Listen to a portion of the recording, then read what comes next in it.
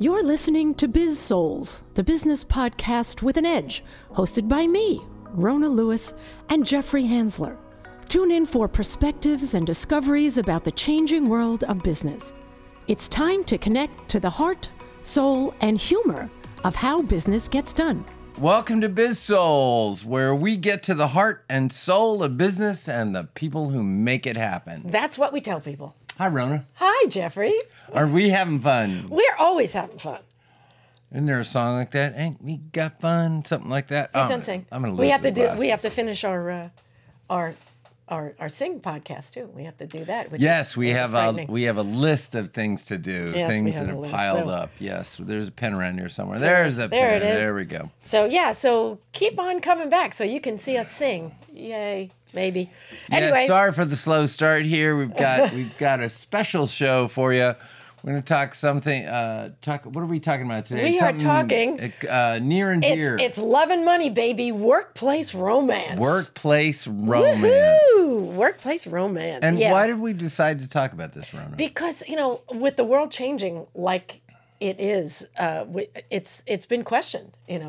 Is it? You mean the pandemic? People working at home, people separate from the people at work. Is that what's going on? Yeah. Life as we know it is changing quickly, and we just started talking amongst ourselves about how much things change. In fact, they actually stay the same. Right. Oh, well, that's true. And a special shout out to all those leaders out there that before the pandemic denied their employees working at home because you were worried about their production. So a special He has been dying to throw that in there for ages. I think I throw it in every single time. Anyway, we are going to be talking about workplace romance. Because we think it's conscious change would be good. Absolutely. And we're going to seem like we're digressing, but we're really not, because, we're going to go over the history of work and society and organizations, and individuals. That's how we're going to split it up. Correct. And the fact is, so much of this is about how women are viewed in society. Right, how women are viewed in work, and how men view men and women at work, and some of the changes that have gone on. Right, and the choices that they have, and how they have much more power than they did, or do they? Well, we don't know. We're going to find out. So we dug into things. We did a little research. We did, and we started way back in prehistoric times when Jeffrey was a child. Yes, exactly. Raquel Welch and 2 million years BC. That was actually an awesome movie. Yeah, very good. It was a great movie. And, it gave you the impression that people were looking pretty sharp back then. Because, they were all able to sew fur bikinis. Fur bikinis. That was number one priority. And had perfect teeth. And perfect teeth. Well, and the other thing we see about prehistoric times, and the reason we went back is because human beings are, mammals. We're animalistic, and our behaviors can be animalistic-like, and I assumed that back in the beginning days that we were even probably did more patterns that resembled animal kind of nature. So except from the Flintstones, they're dragging women around by their hair, and they're carrying a big club. That was a prehistoric takeoff of the honeymooners. Oh, very funny. Yes, exactly. It kind of was, It's exactly it. So if you stop to think about, getting a little bit more serious, that was a time of tribes and polyamory, because they were just one step above the apes and things like that, and it was a survival thing, and it was all about the tribe as an organization, right? Correct, and that's what as we were talking about doing this program, we started, how can we break things up? And so we thought, society's got a view of people at work and what should go on at work, and then organizations have their own view of what they want. It differs from different organizations. Then individuals have a perspective. Mm-hmm. So we thought we'd cover all three perspectives, except back then the society and the organization were the same. It was a Right. tribe. So the tribe was everything. Yeah, yeah, and so that we actually did do research. We worked with a book called "Sex at Dawn: The Prehistoric Origins of Modern Sexuality" by Christopher Ryan, and I'm going to butcher this up, but I'm going to try, and Casilda Jetha. So hopefully I pronounced that right. That was published in 2010, and this book gave us a nice background on how it worked, and it wasn't about just the tribe and having babies. What drove it, Jeffrey? No, really. So, we started to look at, workplace romance. I mean, you're working in the village. So what would workplace romance and who would initiate it? And we were surprised to find, well, maybe we weren't surprised, to find out women initiated it then. It was their biological clock that was workplace romance. That's right. Hormones, baby. And who was the lucky fella when that happened, when those hormones kicked in? Who knows? It was. I'm sure it was much the same as pheromones, things like that. And when the woman was ready, she was. I would assume she would just grunt, "You here." Well, it wasn't just you here; it was everybody come here. Yes, it was one at a time because they weren't partnered up. There was right. no really kind of relationship. The relationship was very similar to animals, where I guess the king or the tough guy in the village got most of his choice, although they probably spread the gene pool around. Well, especially if there were other tribes around, that they did a little. Oh, maybe mixing. trade. We have like what was it? What was that movie with Daryl Hannah? She had blonde hair. Was it Clan of the Cave Bear? Yeah, something like that. So maybe that's what they traded over differences, or maybe somebody was taller, or somebody was heavier, or somebody was healthier. Well, how did your parents do it? Because they were around that time. Yes, I know my parents. Yes, absolutely. No. My parents were lovely. Anyway, don't digress on that. So my mom was a Marine and my dad was a Marine. They met in the tough. Marine Corps. Wow. Yeah, I know. So people say, cool. my dad was a Marine. Yes, my mom was, and she can kick your butt. That's awesome. Yeah, I know. So, so that's how they did it way back then. And then as time went by, things changed, because they went from hunter-gatherer to a more of an agricultural society. Right. So that shift, so hunter-gatherer, everybody's moving around, everybody's kind of milling around. Well, the minute you plant down and start, gardening or doing agriculture on some land. How to skip millions of years in 2 minutes. Yeah, they were gardening. Anyway, they're kind of stuck in one spot, and so then it's kind of like we've got to have kids to do the work because there was no machinery. So then we need a woman to have the kids, and so they kind of partnered up that way. Yeah. And I'm gonna quote something from the book. Monogamy and relationships are assumed a default in our world. They're not. They're a convenience formed once we became agricultural. So monogamy was convenient. It's like maybe we should start to think: is it just a convenience now? But back then, it needed to be. Yeah, and you know what? That we'll probably come back to that, because now in society, people are opening up and questioning a lot of things. This traditional, get married, stay with the same person for, it is, it's a wider discussion now. It's always gone on in certain groups. It's a wider discussion now on, what kind of relationship you're going to have and how you're going to define yourself even. Right. So let's not get too far ahead of ourselves. Going back to agriculture, and as agriculture flourished at the same time, so did religion. Well, yes, it did, because people are stuck, so they needed rules. You probably had a king or a queen. You had a feudal system. You had a landowner. And the people that were working the land had to pay homage to the landowner, and the landowner probably wanted protection, and so they had all these rules. Religion is growing up. Well, let's look at the Bible per se. And I know you know more about it. But, I went to Hebrew school when I was young, but that was kind of like prep for my bat mitzvah. Didn't you go to Catholic school? No, I didn't go to Catholic school. I thought you went to Catholic school. No. Rats! That shoots my whole thing. I went to Sunday school. Sunday school. Okay. And sex in the Bible was any of that was incredibly influential, especially back in the 1200s, 1300s, things like that. Yeah, and over the course of my year, I've been to different Sunday schools, including I've been to Catholic school. The Baptists, though, they were really big on the sex is bad kind of thing. Oh. They kind of played that up, and so I expected that if you go through the Bible, and I read it 4 times looking for it, that they'd be talking about sex, and they really or like man marries woman or some tradition.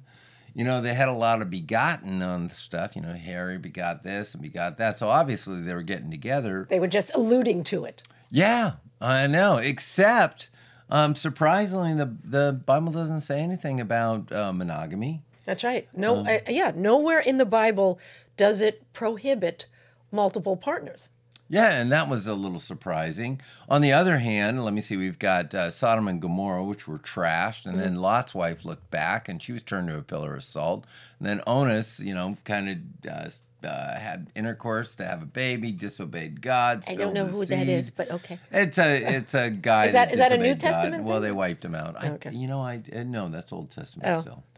It shows you how much studying for my Let me say, Jezebel took down an entire kingdom by corrupting them.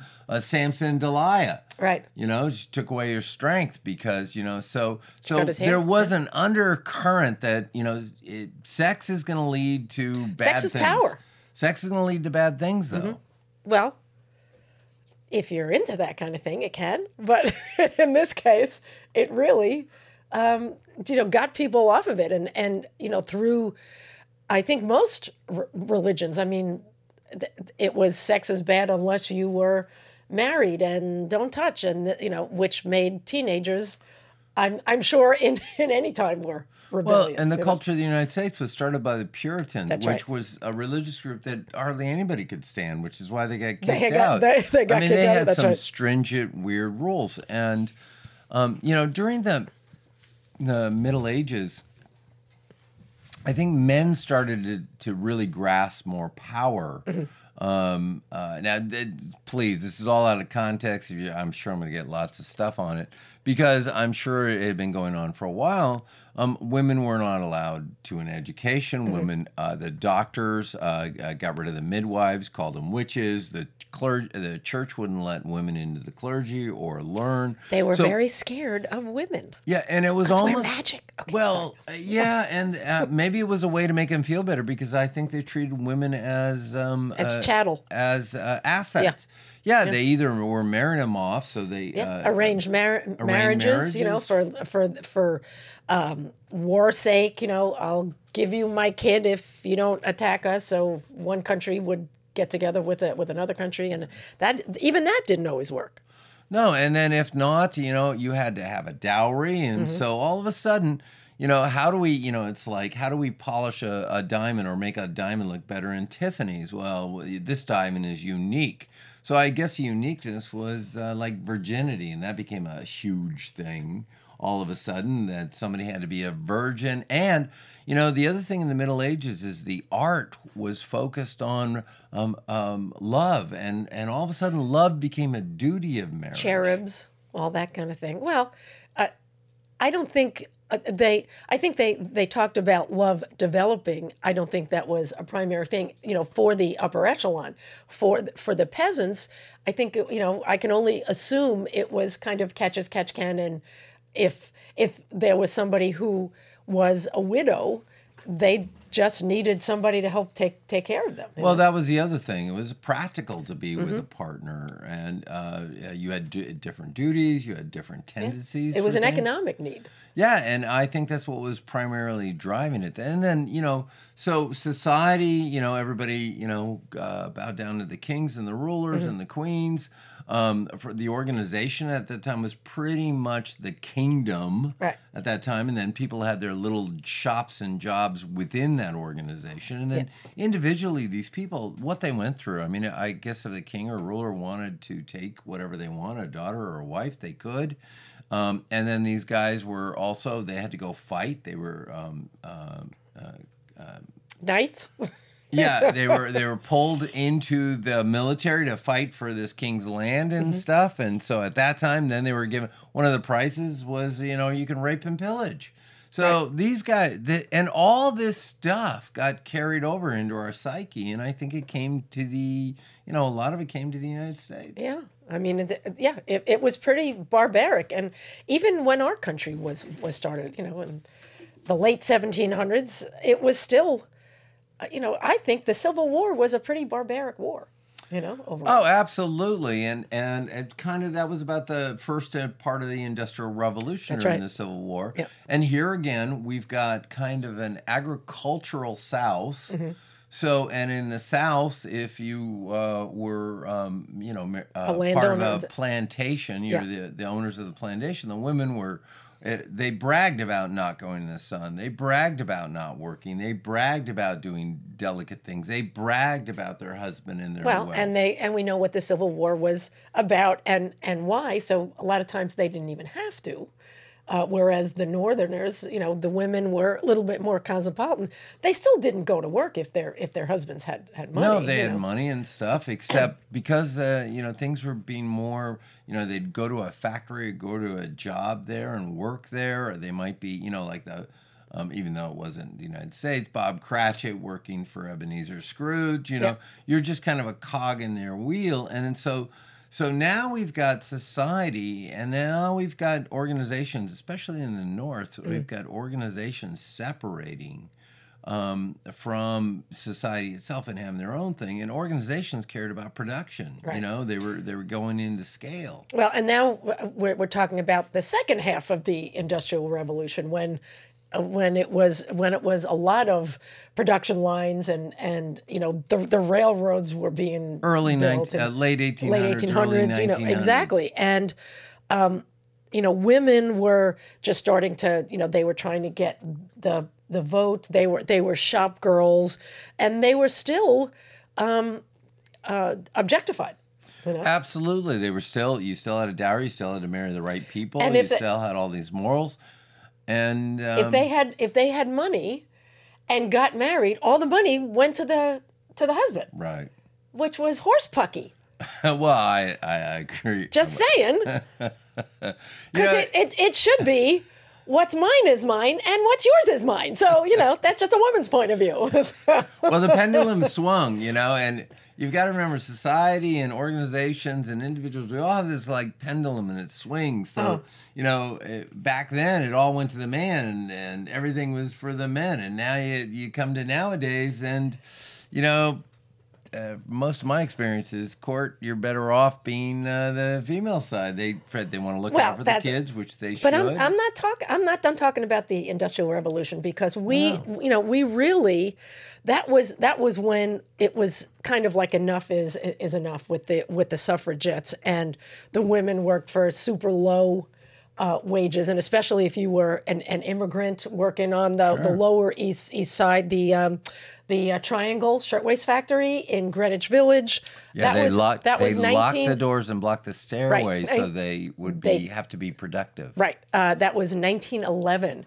And lots of people died, and they didn't have child labor laws back then either. So 14-year-olds and 63, but they were of all ages, and it was just we were just used for the baser workings of business. Right, and again, it's kind of that pendulum thing. So all the power was in the business owners, and then with tragedies like that, society started to come in and say, hey, we should balance this. And then unions came up, which they could represent the workers and give them a voice. And part of that, and once people said, oh, a voice is important, then the suffragettes, they wanted to get the vote.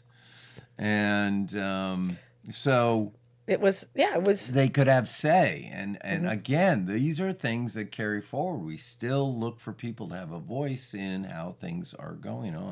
So we're kind of off a little bit, aren't we? Well, we are romance. Yeah, I mean, I don't know that it was prevalent. I'm sure it did happen because the robber barons, things like that, and the people who were Carnegie and whatever.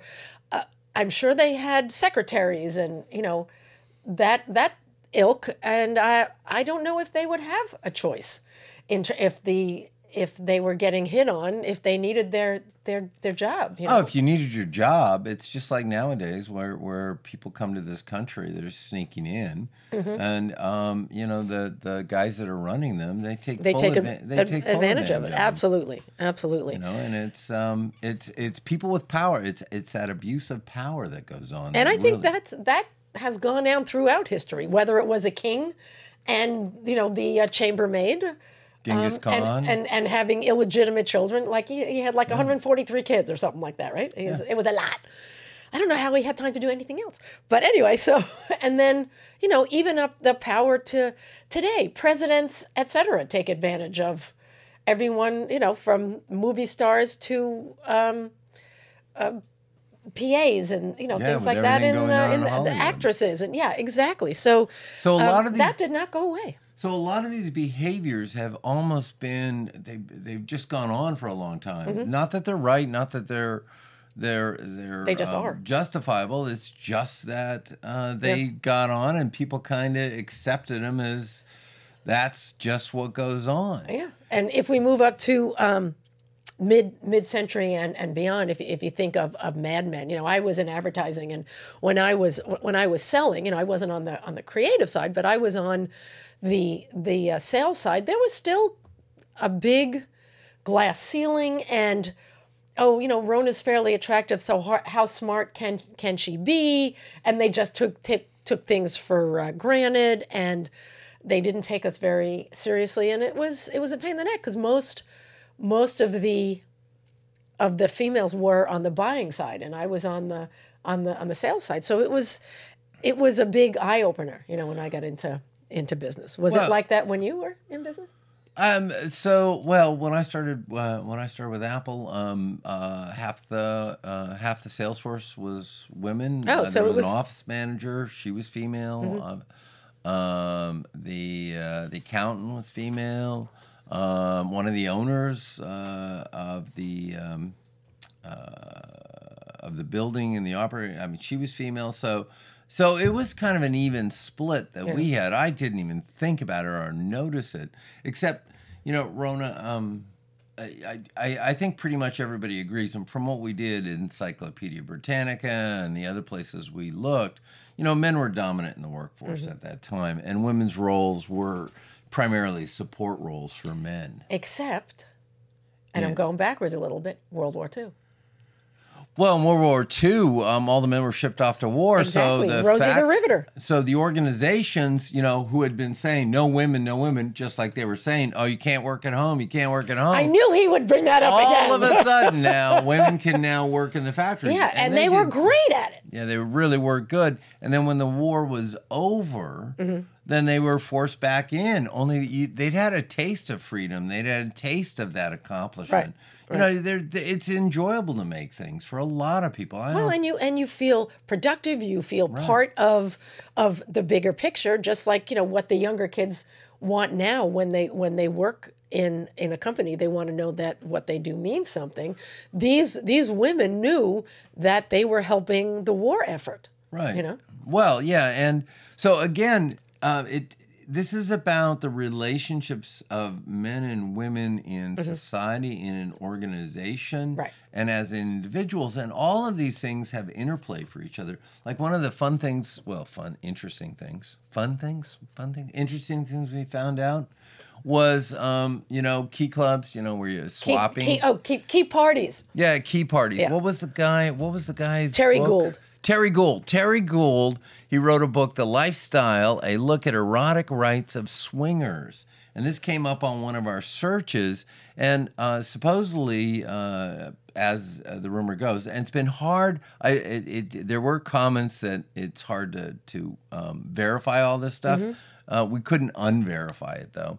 That the Air Force pilots, the fighter pilots, because their life expectancy was so short once they went overseas, that they started having swinger parties within their group.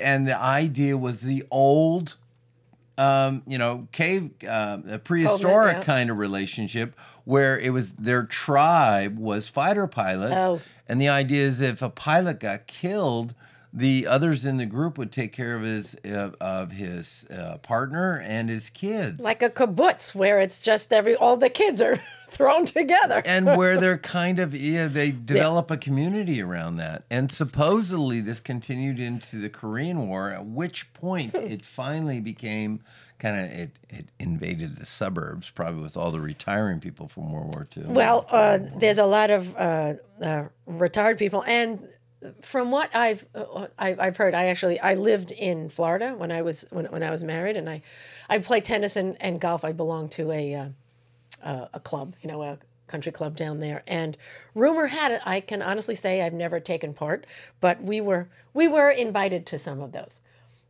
So it is continued today. I think it's just more for fun, and I don't know. I guess boredom. If you have too much money, there's boredom. We weren't that wealthy. We never needed to do that. And it's for a different thing. And it's interesting how these I don't know what you would call this, a rite of passage, but it's something that they did for a purpose, just kept going as a fun thing, Yeah. And even with that, in World War II, it was still not like the swinging 60s. That didn't come. After World War II was over, it gradually. The 50s were still a time of, virgins and sluts sort of thing. Well, by society standards, not necessarily within different organizations. Yes, like, for example, absolutely. The organization of movies. In the organization of... Oh, that was a cat. That was a cat food dropping. All right. Hollywood is notorious That's right. for, casting couch and those things. And it was and it was a little looser and part of it was, it's like we were watching with film. As soon as film came out, they started doing nude video. They started trying to make it art. How do they get around it? How could they get by and show different and things? Europe was a lot more progressive than the United States. It's that Puritan thing again. Well, and again, the United States has been a little isolated. Yeah. Until World War I and then World War II, people started going back to Europe, and people that had never stepped foot on, true people that had been here for a couple of generations are now going back, and they see that things are differently, and I'm sure that impacted them. I can only imagine, yeah. So all these psyches, from changing roles of society, the changing roles of organizations, changing roles of individuals, all these psyches are coming together. And like you said, the 60s, free love because of the pill. There's that pendulum thing again. It's starting to swing back, and women were taken back, and they're at power, and you had Woodstock, and it was the younger generation always fights against their parents and stuff. So they saw the 50s as 40s and 50s as being very constrictive. So what's the next step? You go the other way. Right. And then in the 80s, partly unfortunately because of AIDS, the conversation of different relationships. So you've got gay relationships, and people were coming more out about it. And it's not something you would necessarily have done before, where you talk about a gay relationship at work, because that could get you terminated immediately. Right. And then there was such a God making it AIDS the gay plague. Right. Again, that sets off the pendulum swinging, where we have to really, everybody can be different, and they have rights. I mean, going back to the Constitution. They have rights, and they should be protected. And then the voice for the different workers, and that was through courts and through laws and through non-discrimination acts. When Anita Hill was in the 80s or the 90s. When did she go? I think that was the 80s. The 80s, yeah. And so all that, I mean, that just shows that how higher ups, the more important the people are, especially men, they feel like they can do and say anything, and women were kind of like, yeah, not anymore. Enough is enough, and even in the 70s with Gloria Steinem on one side and Phyllis Schlafly on the other. If I think it's on HBO, it's either on Netflix or HBO. It's called Mrs. America, and it was that fight for women's rights, or women from the Midwest and small towns wanting to have conservative voices. And now, understand, Jeffrey and I are not judging in any way. You are allowed to have your beliefs, and that was the fight that society has, and I think a lot of it still goes on, and it bleeds into the workplace. Absolutely, all of these things affect it. I mean, back in the 60s and 70s, my guess is probably if there was a workplace romance, it was a woman that was asked to leave, not the man. Mm-hmm. Sometimes it might be both. Maybe it was the man. Who knows? So, in a way, there wasn't a protection. And organizations, like so often do, they don't really deal with it. We need to focus on profits, and we're not going to deal with the human side because we don't have a clear answer on this. Well, and back then it was really under the table. It was mostly having affairs with married men, things like that. Most women did not have affairs, from what I understand, from what I've been reading. It was more of the men who were naughty at the office. And the thing is, we don't know that. How much, That's true. There isn't a lot of, if they kept it under the table. It's not like they wrote it down. It's not like they put it on their census. So, yeah, I've been cheating on my Dear diary. So you never know. Yeah. I mean, I have a friend of mine, and her, unfortunately, her husband cheated on her. And so what did she tit for tat? She was on a business meeting, and she hooked up with somebody and cheated right back at him. It was kind of like, I'm going to get you back. They broke up, obviously, soon after there. Or maybe not, obviously. Maybe they shouldn't have broken up. Well, you knew about it, so... Well, I knew about it after the fact. It was just a story that they had told. Well, so let's talk... You want to talk about now? What's going on now? Yeah, so we've been... kind of going over men with relationships and looking at society and the organization, the individual. And so, let's talk about where we are now. Where are we, society? The Me Too, society, and even with the gymnasts and, narking on their, right, and well-deserved narking on their team doctors, things like that. Surprisingly, according to the Society for Human Resource Management, things really haven't changed in terms of dating in organizations. We did research on the rules that organizations have, if they have rules. You want to go back again? So wait. Society. So what you're saying is society is now, we've got Me Too. Yeah.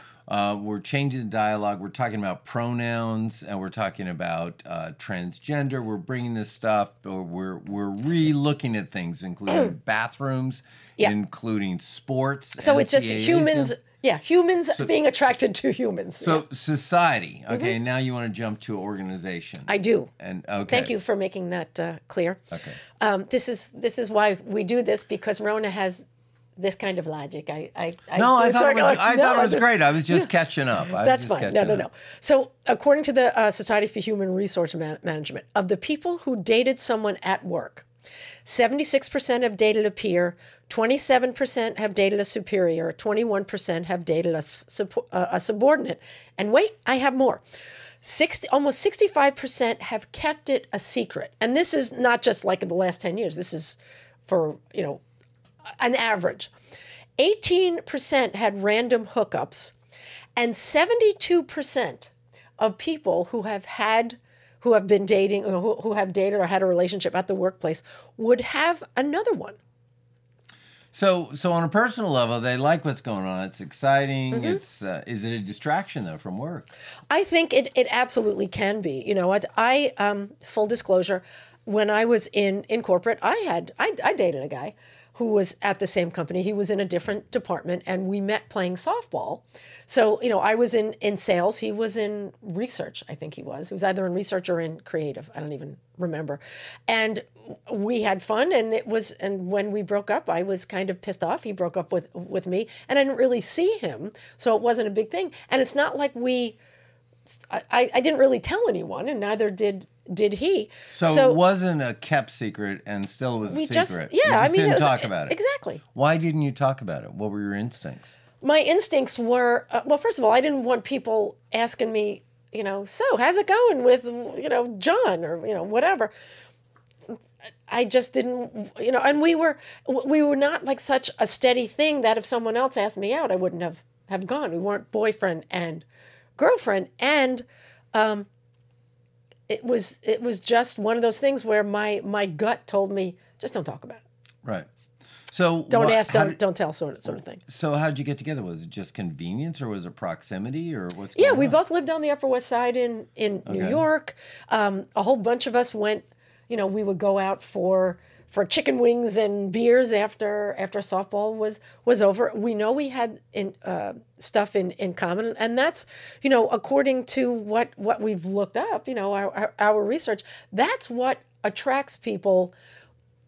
More so than anything else. It's being in proximity. Plus the fact that I knew the guy had a job and he most probably wasn't a serial killer, Well, yeah, that's true. You've got a little safety with somebody at work. I mean, because nowadays you've got all kinds of dating sites. You can go on dating sites. You can meet people from all over. Yes, there are a lot of fake profiles. There's a lot of, it's not, I don't know, Well, and maybe it is. People want to feel safe, and maybe that proximity thing. Besides, you get to see them. Plus, it makes it a little fun working with somebody. Exactly. You get excited about seeing them during the day, and that makes you want to go to work. And it can make you more creative. It could make you more confident when you're at work, which is all a good thing. Except if it doesn't work out, in which case, as if anybody's listening or watching who's in HR, there are legal issues, there are retention issues, it's all emotion, and hell hath no fury, So we've got society changing the way they're looking at things, and they're not exactly sure how to do it. And then we had individuals who've been kind of opening up and changing things. And so the laggard is the organization then again. If it's lagging behind, and it's lagging behind because of conservatism, because of their interest in production. Right, they want the bottom line, and they don't want to deal with the drama. When people are happy and when people are together, if they're enjoying themselves, they're really happy. Production skyrockets, right. People are very effective. And when people are enjoying their time and having a good experience, they do better work. And a lot of companies are starting to have policies where if two people are dating, they have to let HR know that they are. And that makes sense because to me, if you have to keep it a secret from the organization, now you're keeping a secret from the organization. Secrets always come out, first of all. Right. And that's counter to transparency. And what we'd like to do is we'd like organizations to be a safe place where you can have transparency. And that would mean transparency if you're going to have a workplace romance and you're willing to suffer the consequences, which one of the consequences people don't think about. If you have a workplace romance, you've invited work into your relationship. You've invited HR into your relationship. They're going to have some It's a party. Well, organizations, they still, the big ones still like to move people around to different places for different experiences. And, this is a really fun fact that I just found out, with the pandemic and people working from home and hybrid, people are actually connecting more and dating, which is weird because you would think that if they're isolated, it would be less. And humans are built for connection. We are social animals. And because of the isolation they were talking to each other more. And, whether it was through Slack or Zoom or, whatever methods it is, they were actually they were actually happy to find someone that they had something in common with, and like you said, they were having fun with it and enjoying their times together. So more people are. Hooking up is not the right word, are getting into relation. Thank you. Connecting, yes. Yeah, connecting. That's a better word. That makes perfect sense to me because you never go shopping when you're hungry. You're just going to buy everything in the store. So if you're hungry for relationships and then you go to a meeting after and you see people at work. You're just desperate. Yeah, you're desperate. Your brain's been screaming at you, I need people. Right. Talk to me. Can I just touch your hair? Something. Okay. Something. Just HR, let me show you a HR, quick. I'm being harassed. Have you ever been chased at work? Where you said you had a relationship. Were you ever chased at work? Sort of. Yeah. When my first job. I think I was 21, 22. I was a sales assistant at a media rep firm, and I will not mention the name. I don't even think it's a business anymore. And the owner was like your size. It's like 6'4", Marlboro man, came from somewhere out west originally, wore cowboy hats, had a mustache, and this was, the 80s. So it was like... Oh, mustaches were cool in the 80s. It was cool in the 80s. God, and he was actually very, very very good looking. And he was... as they say in Seinfeld, or at least with me, he was a very close talker. And if I stand really straight and I fluff my hair up, I'm 5'5", And so with heels, maybe I was 5'7". So I had to literally look up to him, and he was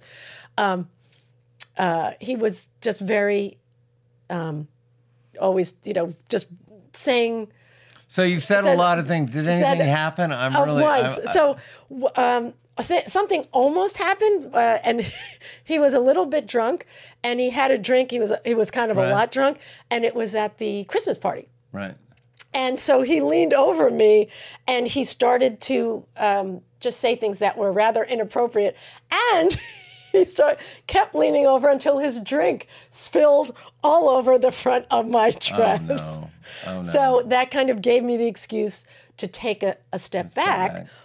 And so that was the Christmas party was on a Friday. Yeah. And, obviously people noticed, so he wasn't able to continue that. And so I was able to leave the party, and I brought my clothes to the cleaners. And I came in, and I was like, I walked into him. I walked right past his secretary, and I said, "You need to sign for this for petty cash." And he was not, and he was embarrassed. And he goes, "What's this?" I said, "It's my cleaning bill from the dress you spilled at the Christmas party." He's like, "Okay." And and that's how it was ended. And that was it. Do you think it'd go that way today with the current environment? Would two people sort it out, or are they immediately going to throw up the flag and call? If that happened to me, it was the owner of the company, and I'm not nearly as insecure. I just graduated college. Right. It was my first job. And this was the owner of the frickin' company. Right. If I was the way I am now, back then it wouldn't even gotten this far, So you would have checked him on it. I would either have checked him or made him buy me a lot of expensive things. So I'm kidding. I would not have done that. Early in my career, I got hit on by a supervisor, and she was. She was very open, very direct about it. It was great. It was enjoyable to get out of work and go to lunch. A long lunch? It was a longer lunch. Yeah. Nothing really happened. We just talked, and most of the talk was about work. It was very exciting about work, and did it ever get physical? No, never got physical. Never went that way, which is a good thing. Sometimes, that was a good thing. I think. Because in the end, she actually, where I was kind of moving around in the organization and going up, she was kind of not going anywhere. Yeah. And so I think there was some resentment there. That could, absolutely. Young kid kind of coming up in the organization. So, for all this, obviously, I in my opinion, bottom line, I don't think it's first of all, I don't think it's possible to stop people from being attracted to each other. Oh, you know? absolutely not. And so I think companies can do smart things to protect themselves, but this isn't gonna stop. It's the way people meet each other. I mean, I've also in later years dated clients. You meet people at networking events. It's gonna happen. So while I think it's smart that companies are aware, I think all companies need to have policies in place and stick to them. What do you think? Well, they do have to have policy. They have to. I think they need to look at them again, though. So for me, if you're going, so right now, if you're going to forbid workplace romance, that's a policy. I don't know if it's been tested. Whether that's legal. This is where we we couldn't get a lot on definitive on this. Right. So having a legal agreement, it should be promoted that people come up if they're going to have a romance, they announce it. What do you call it? The love contract? I read about this love contract that basically it's a contract for people who are dating each other, and it says. Full disclosure, full transparency, and I go into this with my eyes open and with all willingness, so that they can't, say, he forced me or whatever, or she forced me for that matter, or they forced me. I got to use all the pronouns. Yeah, exactly. So the only trouble with that is contracts are well-meaning. They don't encompass everything that goes on. Yeah. And what if somebody goes psycho and goes crazy, and then decides to take their love interest out at work and involve other people? Look, there's people who go postal every day, and you can't necessarily. And forgive me, if there are any postal workers, no offense to you, but that's, there are people who get a little nuts, who will stalk. Well, and again, it's not what the organization's about. The organization wants to be productive. It wants to make good products and services. They have to protect themselves, right? The reason we think this is going to be a conversation that's going to have to be up in the forefront, though, is because... with people on flex work and working more at home and work, and as a matter of fact, one of the authors, let me see if I can find the notes on it. One of the authors, she's done a lot of stuff, and Esther Perel, and she did a. She's got some stuff on relationship skills and workplace, and one of the things she says is she said. Love language, the romance language is being brought into the workforce, that we don't want people to like their job. We want them to love their job. Well, the minute you are introducing and saying love at work is okay for the product, you can't control people. They are going to start, those emotions and those feelings and that engagement are going to come out. I know when people get creative and passionate, you feel great. When people win and do something well, they get this rush, and then they have a party, and then the alcohol gets flowing. Right. Or in California and a few other states, they start smoking some stuff. That's right. Next thing you know, there's a lot of amorous behavior going on. Well, and I know how I feel like when we do when I do a keynote, when you do a keynote, it's exciting, and it's like when you get a contract signed. Yeah. That's very exciting. It can be of that emotional rush. Yeah, it can be a giant stimulus. Let's just call it what it is. It can be a great turn on. Well, and then on the other end, we're going through change now. People are beginning to look at things at an organization and change things. And when change goes on, people don't feel secure. Yeah. And fear is a driving force for a lot of bad behaviors Absolutely. at work. And, especially when the Me Too thing came out, man, everybody and their son was accusing everybody else. And just accusing somebody could absolutely trash their career, whether it's substantiated or not. Yeah. And people took advantage of that. Which is a shame, because, I'm all for it. And people seem to have lost their sense of humor too. There's no flirting, which is absolutely a natural thing for people to do, So for me, it's where do you draw the line? Yes, there's no even false flirtings, as Billy Crystal Right, said. false No flirting. false flirting. Don't any false flirting. So it's a shame because we can be who we want to be. For me, even now, when I do business with people and we start to get to know each other, that just kind of trickles in, and we know not to take it too far. You have to trust people, So, do we have any real solid advice for anyone other than look? You should be. You have to understand that when you have a workplace romance, you're inviting the organization into your relationship. That would be one thing. So you're inviting a third party into the relationship, and they have their own interests. The organization has its interests. It wants production to go well, and if things don't go well, you could have a double whammy with the work having to decide that. There's conflict or there's a problem or there's tension that they can't deal with, and they may ask for changes that you didn't want and wouldn't have happened had you not been involved in a romance there. Yeah, for me, you really have to go in as much with your head as with your heart. Take a step back and say, if I go into this, what are the repercussions if? What if? Just what if the heck out of it? And then, and then start being transparent with if this is what you want to do. If you see, I'm a romantic at heart, and I always want everybody to be happy. So the heart sometimes wants what the heart wants. And is it worth it? And you have to use your emotional intelligence to say, just because your heart wants it, that's why most young women were attracted to the bad boys, because that's exciting. And as we get older, we realize that the nice guys, are the ones with the stable jobs and the house and the car and stuff like that. So it's not just, that's what she's interested in a relationship for. The car. Do you have a job? So anyway, so my point is, open your heart and open your mind as well to what might happen.